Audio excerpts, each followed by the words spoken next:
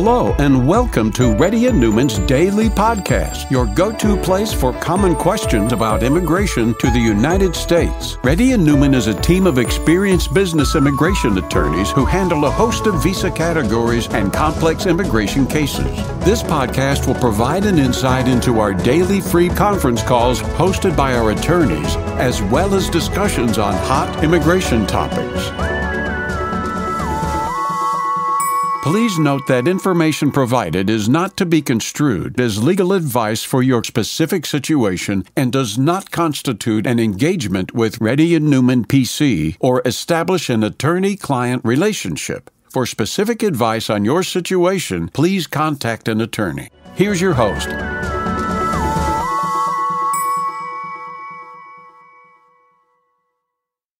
Hello, everyone. My name is Rebecca Chen. I'm a partner with Reddy Neumann, and I'll be doing the conference for today. If you do have a question, there should be a link in the chat to a Google Sheet where you can add your question. If you are here for the first time, please note in that sheet when you enter your name and question that you're a newcomer, so that way we can prioritize you in the list. Shruti, can you start our first question? Renu? Hi. Good morning. I have posted my question on Google Sheet. You can check with Srinivas T. Tatapudi. Okay, so your son is 20 years old in H4 status, and he'll turn 21 this year. You're on an H-1B visa and your permit is approved last week. Okay, so your priority date is June 2012? Correct. Okay. So you have not applied for the I-485 yet, right? Right. Okay. So you weren't able to file the I-485 like in 2020 or 2021? Right. Okay. Yeah, unfortunately, well, let's see. It's an EB2, June 2012. It's cutting it really close. I mean, if you were to downgrade to EB3, do you know if your employer would be willing to do that? Is not willing to do. That's why just I'm in state of confusion. So it's a perm-based I-140, right? Yes. Yeah, your June 12th, 2012 priority date is right before the EB3 cutoff. So if your employer was willing to file an I-140 downgrade, then you could file the I-485 for your whole family, including your son, and your son's age would be locked in under CISPA. So to downgrade to EB3, so the perm is not required to file again, right? Who is not required to file again?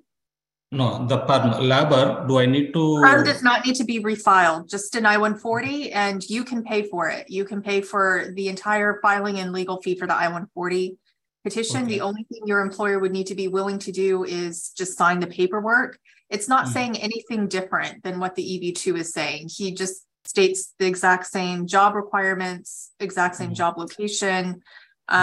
They will need to provide their financials for the past, 10 years or so. So because they have to show is it the same company that filed your I-140 back in 2012?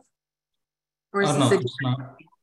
It's a new employer. Okay, then they're not required to, give their tax returns back to 2012. Then they just submit the same pretty much financial documents that they submitted for your most recent I-140. Yeah, for them, then it's mostly just a matter of signing the paperwork. It doesn't obligate them to anything else. It doesn't require them to do anything else. You can pay for all of it. I would definitely talk to your company again and let them know that basically if, you need to file the EB3 in order to allow your son to have any chance of getting a green card. Like basically he'll age out at, in September. And if it's not filed by then, yeah. And offer to pay for everything, make it clear to them that it doesn't require anything more from them than what they just signed off on in the EB2 approval. I would make every effort to do that and get the EB3 I-140 filed with the I-485s for your whole family. Okay. Okay. Thank you. Let me check with my employer. Okay. And if I needed, like, and I will schedule it. Okay. Next question. Abidi Ali Khan. Yeah, hi, ma'am. So, this is query I've already posted there. So my question is here. So actually, my petition expired on 6th of April and it was filed on the same day, but it reached the next day there to USIS. It was received the next day, 7th by USCIS. So, and my I-94 is expiring on 16th. So can I stay here in US and continue my work? I should leave. Yeah, that is probably fine. So yeah, the I-94 is usually given with an additional 10 days. It's best if the application is filed before the I-797 validity end date. So it's best if it was filed by April 6th, but if not, we have used that 10-day extra time on the I-94 also. And USCIS hasn't really, in the past, they haven't considered it late if it's filed within those extra 10 days. So in your situation, I would say it should be fine for you to stay and continue working. If possible, though, I would make sure the application is in premium processing, or if not, upgrade it to premium, just to make sure if UCIS. Yeah, initially it was filed in premium. Yeah, so now I'm going to upgrade with premium. Okay. Okay. Yeah, but I don't think you need to depart the US since the I-94 is still valid. Okay, so no need to leave the US and I can continue my work, right? Yeah. Mm-hmm. Okay, ma'am. Thank you. That's it. Right. Srikant Verma. Hey, hi, madam. This is Srikant. So I have already posted my question in the Google Sheet. It's with the Srikant Verma name. Are you able to see that one? Yes. Okay, so let's see, you're getting ready to file your H-1B extension? Or yes. Okay, so they're going to start it in May and then you're going to travel in July. I would say it is best to wait until there's at least a receipt number for the extension application and then book the, submit the DS-160 with that extension receipt number. You don't necessarily have to wait until it's approved in order to fill out the DS-160, but if you at least have the receipt number of the new application, that is best.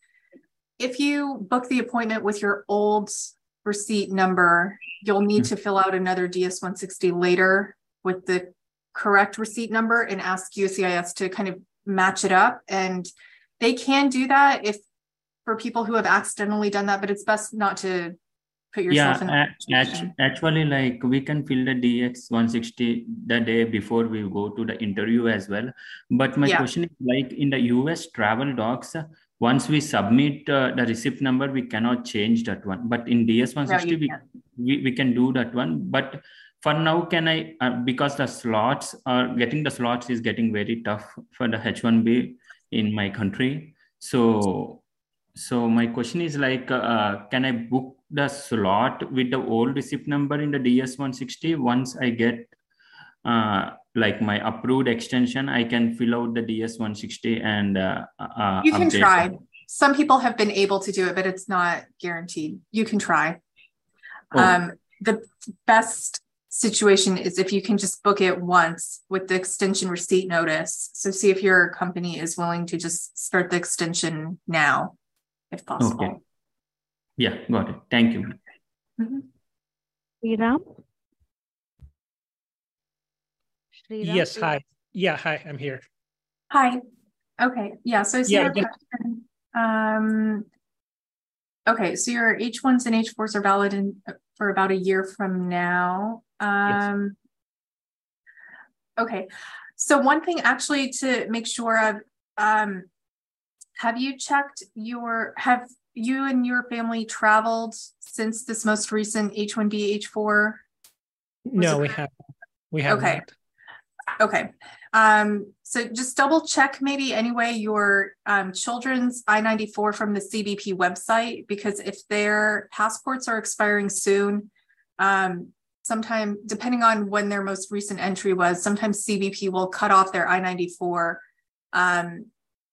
to the end date on their passport. So just go online to the I-94 website.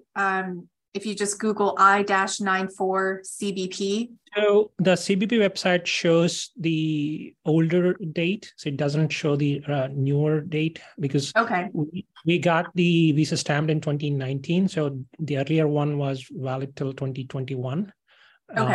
Extension was filed after, so 2024 is that's a physical form that I got with the H4. Okay, so they have I-797 approval notices with the I-94 card valid until April 2024. Correct. Okay, that's good. Then, yeah, you can technically, yes, that's fine to renew the passport while the application is pending. USCIS just requires that the passports be valid at the time the application is filed.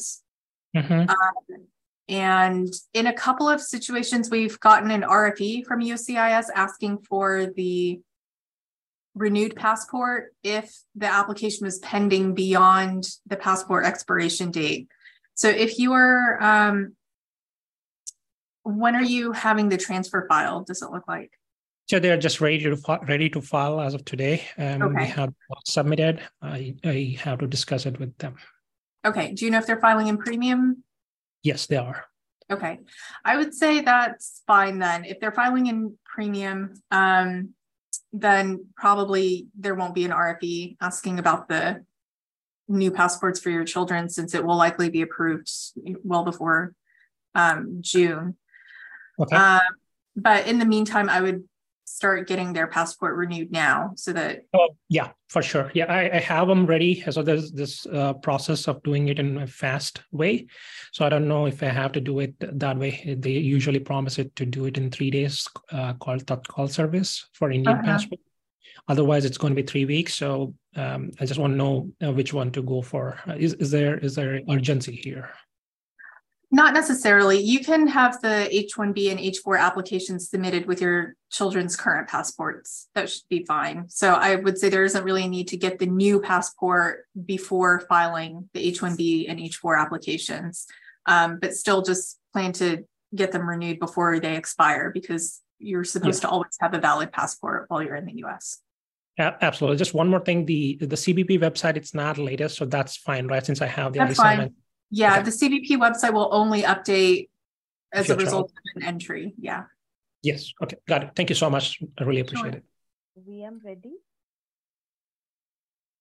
VM ready? Yeah. Hi. Good morning. So I posted the question there with VAM. I'm planning to travel India. I have an approved GCEAD in EB2.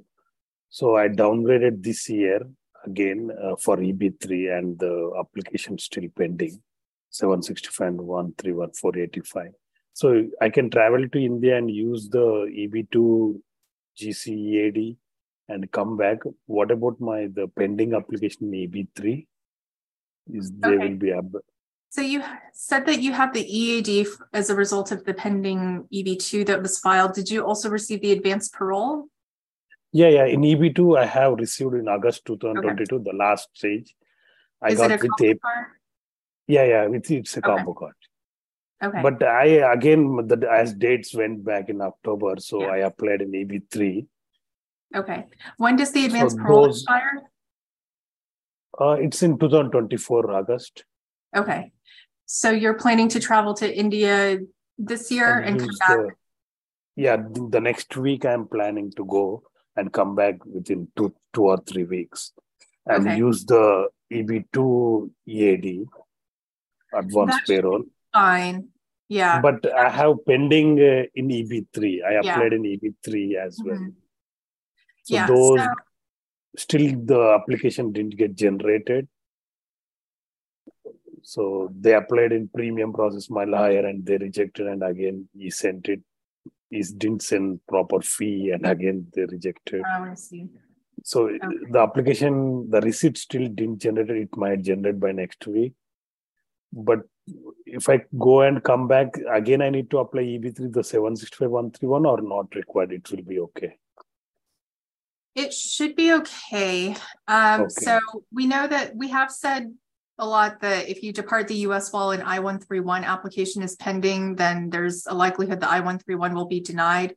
It seems like USCIS doesn't deny a pending I-131 if you are exiting and coming back with a valid, unexpired advance parole. Then, yeah. So I thought like I'm using EB21 with EAD and pending is the EB3. So I thought I need to refile again 131 in EB3, or that will be in progress only as it is, correct? It should be fine. Okay. But there is USCIS has been kind of inconsistent on that 131 denial policy. We see it about 50% of the time, but their official policy is that it can be denied if you depart the US. It may be a good idea to just reapply for it when you come back, just to be safe. Okay. I don't think you need to reapply for the I-765. The I-131 being denied due to travel only applies to the advanced parole, not the EAD. So, and there's no filing fee attached to it. So it should be fine to come back and just refile for it in case. So I need to send like the reference, the 485 and all those, no? Means I'm not sending 485, 765. No, you don't need to refile the I-485. Just the I-131. Just refile 131. They will track it. Okay. Mm-hmm. Okay. Yeah. Thanks a lot. Yeah. Sure. So, but it won't be any effect. Yeah. That should be fine. Yeah. Thank you. Karthik, ready? Yeah. Hi, Rebecca. Karthik here. Hi, go ahead. Yeah, I posted my question on the Google Docs once. Can check it. Okay. So you didn't get the stamping? Oh, you did get the stamping done. Yeah, my stamping was done already on last April, but I haven't traveled to US till date. Okay. So can I do a transfer now, and do I need to go for an interview as well right now after transfer approval? Yeah. So because you did get the visa stamp, at least you're considered counted in the lottery. So you don't need to go through the lottery again, which is good news. If there is another company now who's willing to file your H-1B, they can file it for you requesting consular process. So they have to check the box on the form requesting consular processing, but you don't need to go to the consulate again to get a new visa. So you can, once the new company's application is approved, they just need to email you a copy of the I-797 approval notice, and then you can travel to the US immediately with the old company's visa stamp and the new company's I-797 approval notice. Just make sure when you come in at the border that you're saying that you're coming in to work for the new company. And when they double check your I-94 after you come in, to make sure that they gave you the I-94 matching to company B's end date rather than company A's end date, which would be October 2024. But yeah, you don't need to go to a consulate interview again. Okay, sounds good. So there'll not be any problem at port of entry, right? Just the I-94 is what we need to be careful with. Yeah. So it's fine to use the H-1B visa stamp from a different company as long as it's unexpired and you are coming in to work on H-1B with a company that has an H-1B approval for you. That's fine. Okay, fine. So just to mention that I haven't entered US till date, so that's not a problem. It's not a matter at all. No. If they ask about it, you can just say that, the job offer with that previous company fell through. And so you didn't travel to the US based on their approval notice. And you got a new job offer for this company B. And so you're coming in to work for them. Okay. Thanks a lot, Rebecca. That's it. Sure. Venkat? Yeah. Hey, Rebecca, I posted my question in the chat. Yes. Let's see. Yeah, so again, that should be fine. You can definitely travel outside the US and come back in as long as your current advanced parole is still valid. So definitely make sure you're coming back in before July 15th. Like I said, USCIS seems to not deny a pending I-131 if the departure outside the US is on an already valid advanced parole. So there is I would say it's likely they won't deny the I-131 in your situation if you're going and coming back before July 15th. But if you want to be on the safe side, you can refile the I-131. As for, so the kind of criminal matter, traveling on advanced parole is helpful because you don't need to go through the consulate where that would be more of an issue. We don't know how much CBP at the border has access to kind of state databases regarding that. We've heard of some situations where people were stopped by CBP at the border due to kind of prior criminal infractions. Yeah, I plan to carry all the documents pertaining to it because the case has been closed. You know, I have the court documents, I have the corrections document, the local police documents, and everything. So I plan to carry all of that along with me physically while I'm traveling, just in case. And it was just a single one, right? Yes, one instance of a DUI, which I pled guilty, served a day, and have taken care of it. Right. So. Okay. Yeah, I think that should be fine. I can't guarantee that CBP won't ask about it. It's possible they might not ask about it. We've had some clients who had DUIs and CBP. It's kind of just that. Yeah, it's just that I haven't traveled. Exactly. It's your first time traveling, and not just since that incident, but ever since I entered US back in like 16, 17 years. So yeah. Right.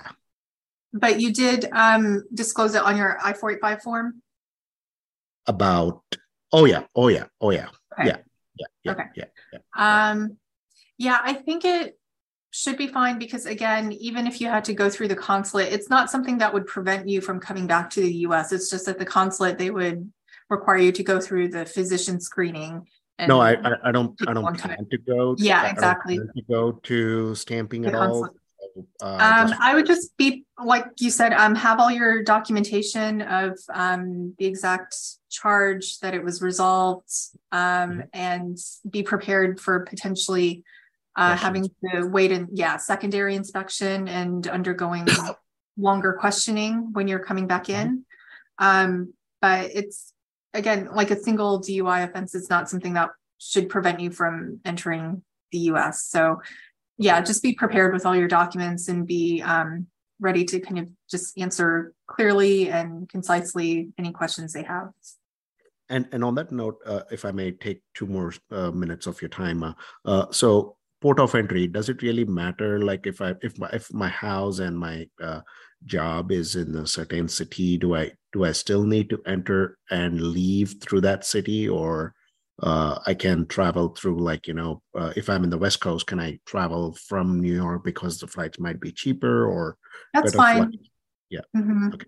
On that note, if possible, I would avoid Chicago as the airport where you're entering into the US. Basically, try not to pass through the immigration at Chicago O'Hare Airport if possible. We just hear of more problems there than most other airports. Thank you. Yeah, I don't plan to go through that. Okay. Thank you. I appreciate that. Sure. Robin? Yep. So my H-1B max out date is on, I have posted the question on the Google form. You can take a look. Okay. So May 19th includes any recapture time from time outside the US? Okay. Yeah, it is pretty difficult. I would say usually in this case, if it worked for your wife's pregnancy, usually the main options, if you're not able to get the I-140 and H-1B extension filed before your max out, would usually be to depart the US or change to a different status here in the US. The other status here in the US is usually only H4 if that's an option, but I know in your case it wouldn't. Yeah, that's not an option. Or we've had some people switch to F1.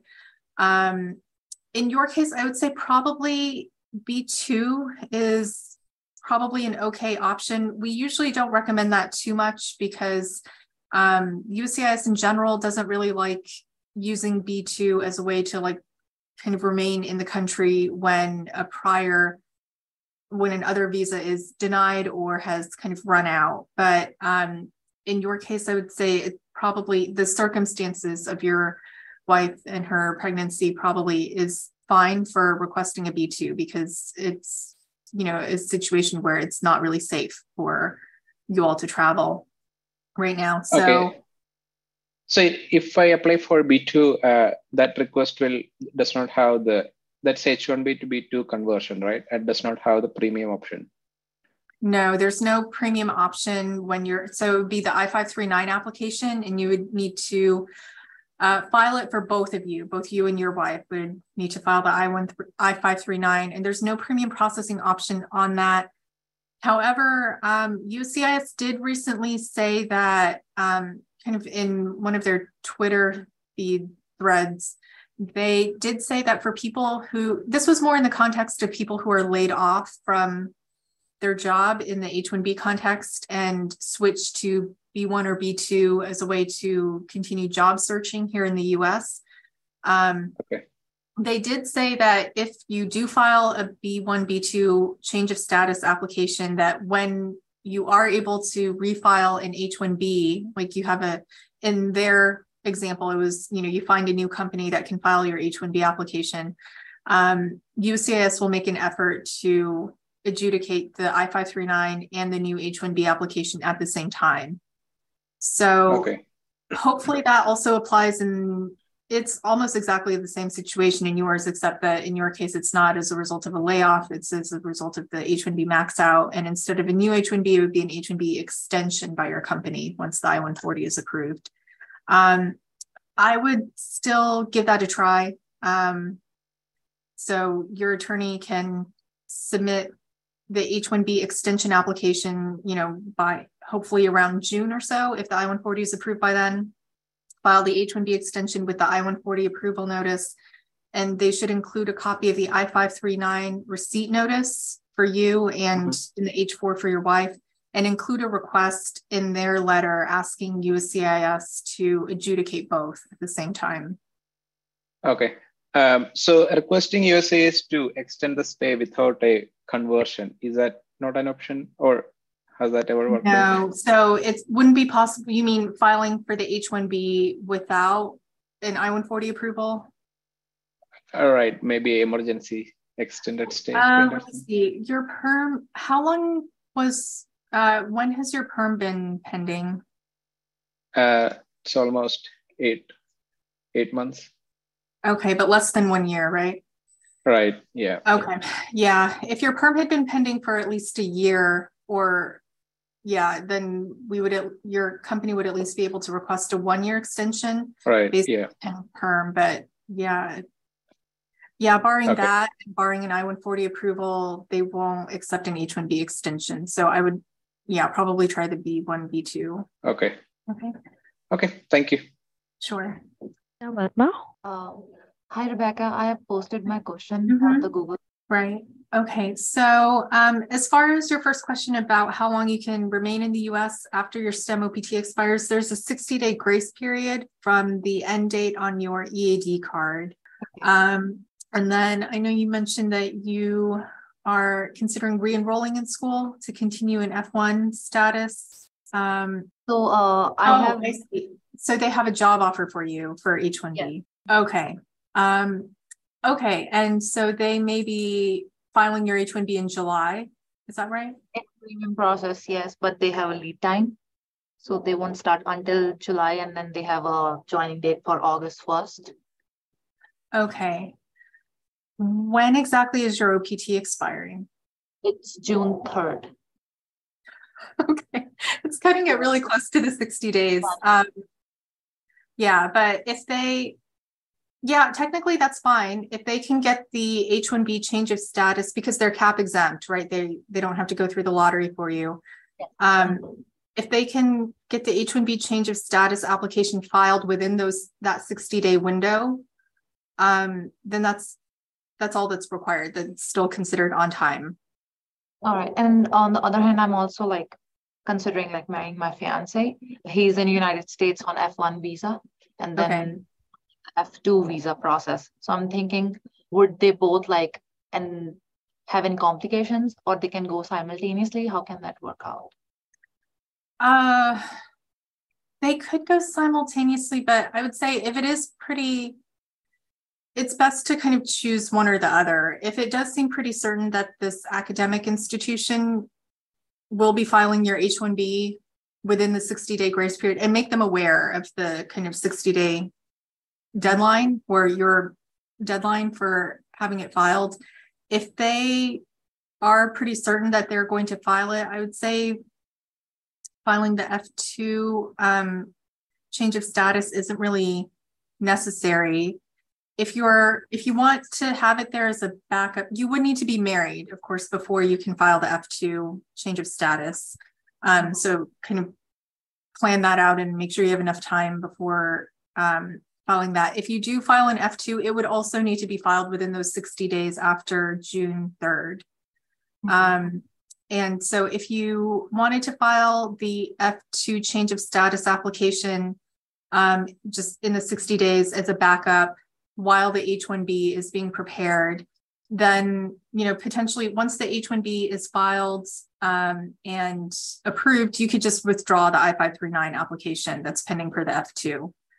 But make sure you withdraw it, because if you don't, it's more a matter of timing. If the H-1B gets approved and then the F2 gets approved later, that will basically, the F2 it'll change your status back to F2 or to F2. It'll cancel out the H-1B basically. So just, if you do have them going on in parallel, make sure you withdraw the F2 as soon as the H-1B is filed or approved. All right. Okay. Thank you. Sure. Okay. Sorry, I'll need to end the call here for today. The next one will be tomorrow at 3:30 Central. Thank you.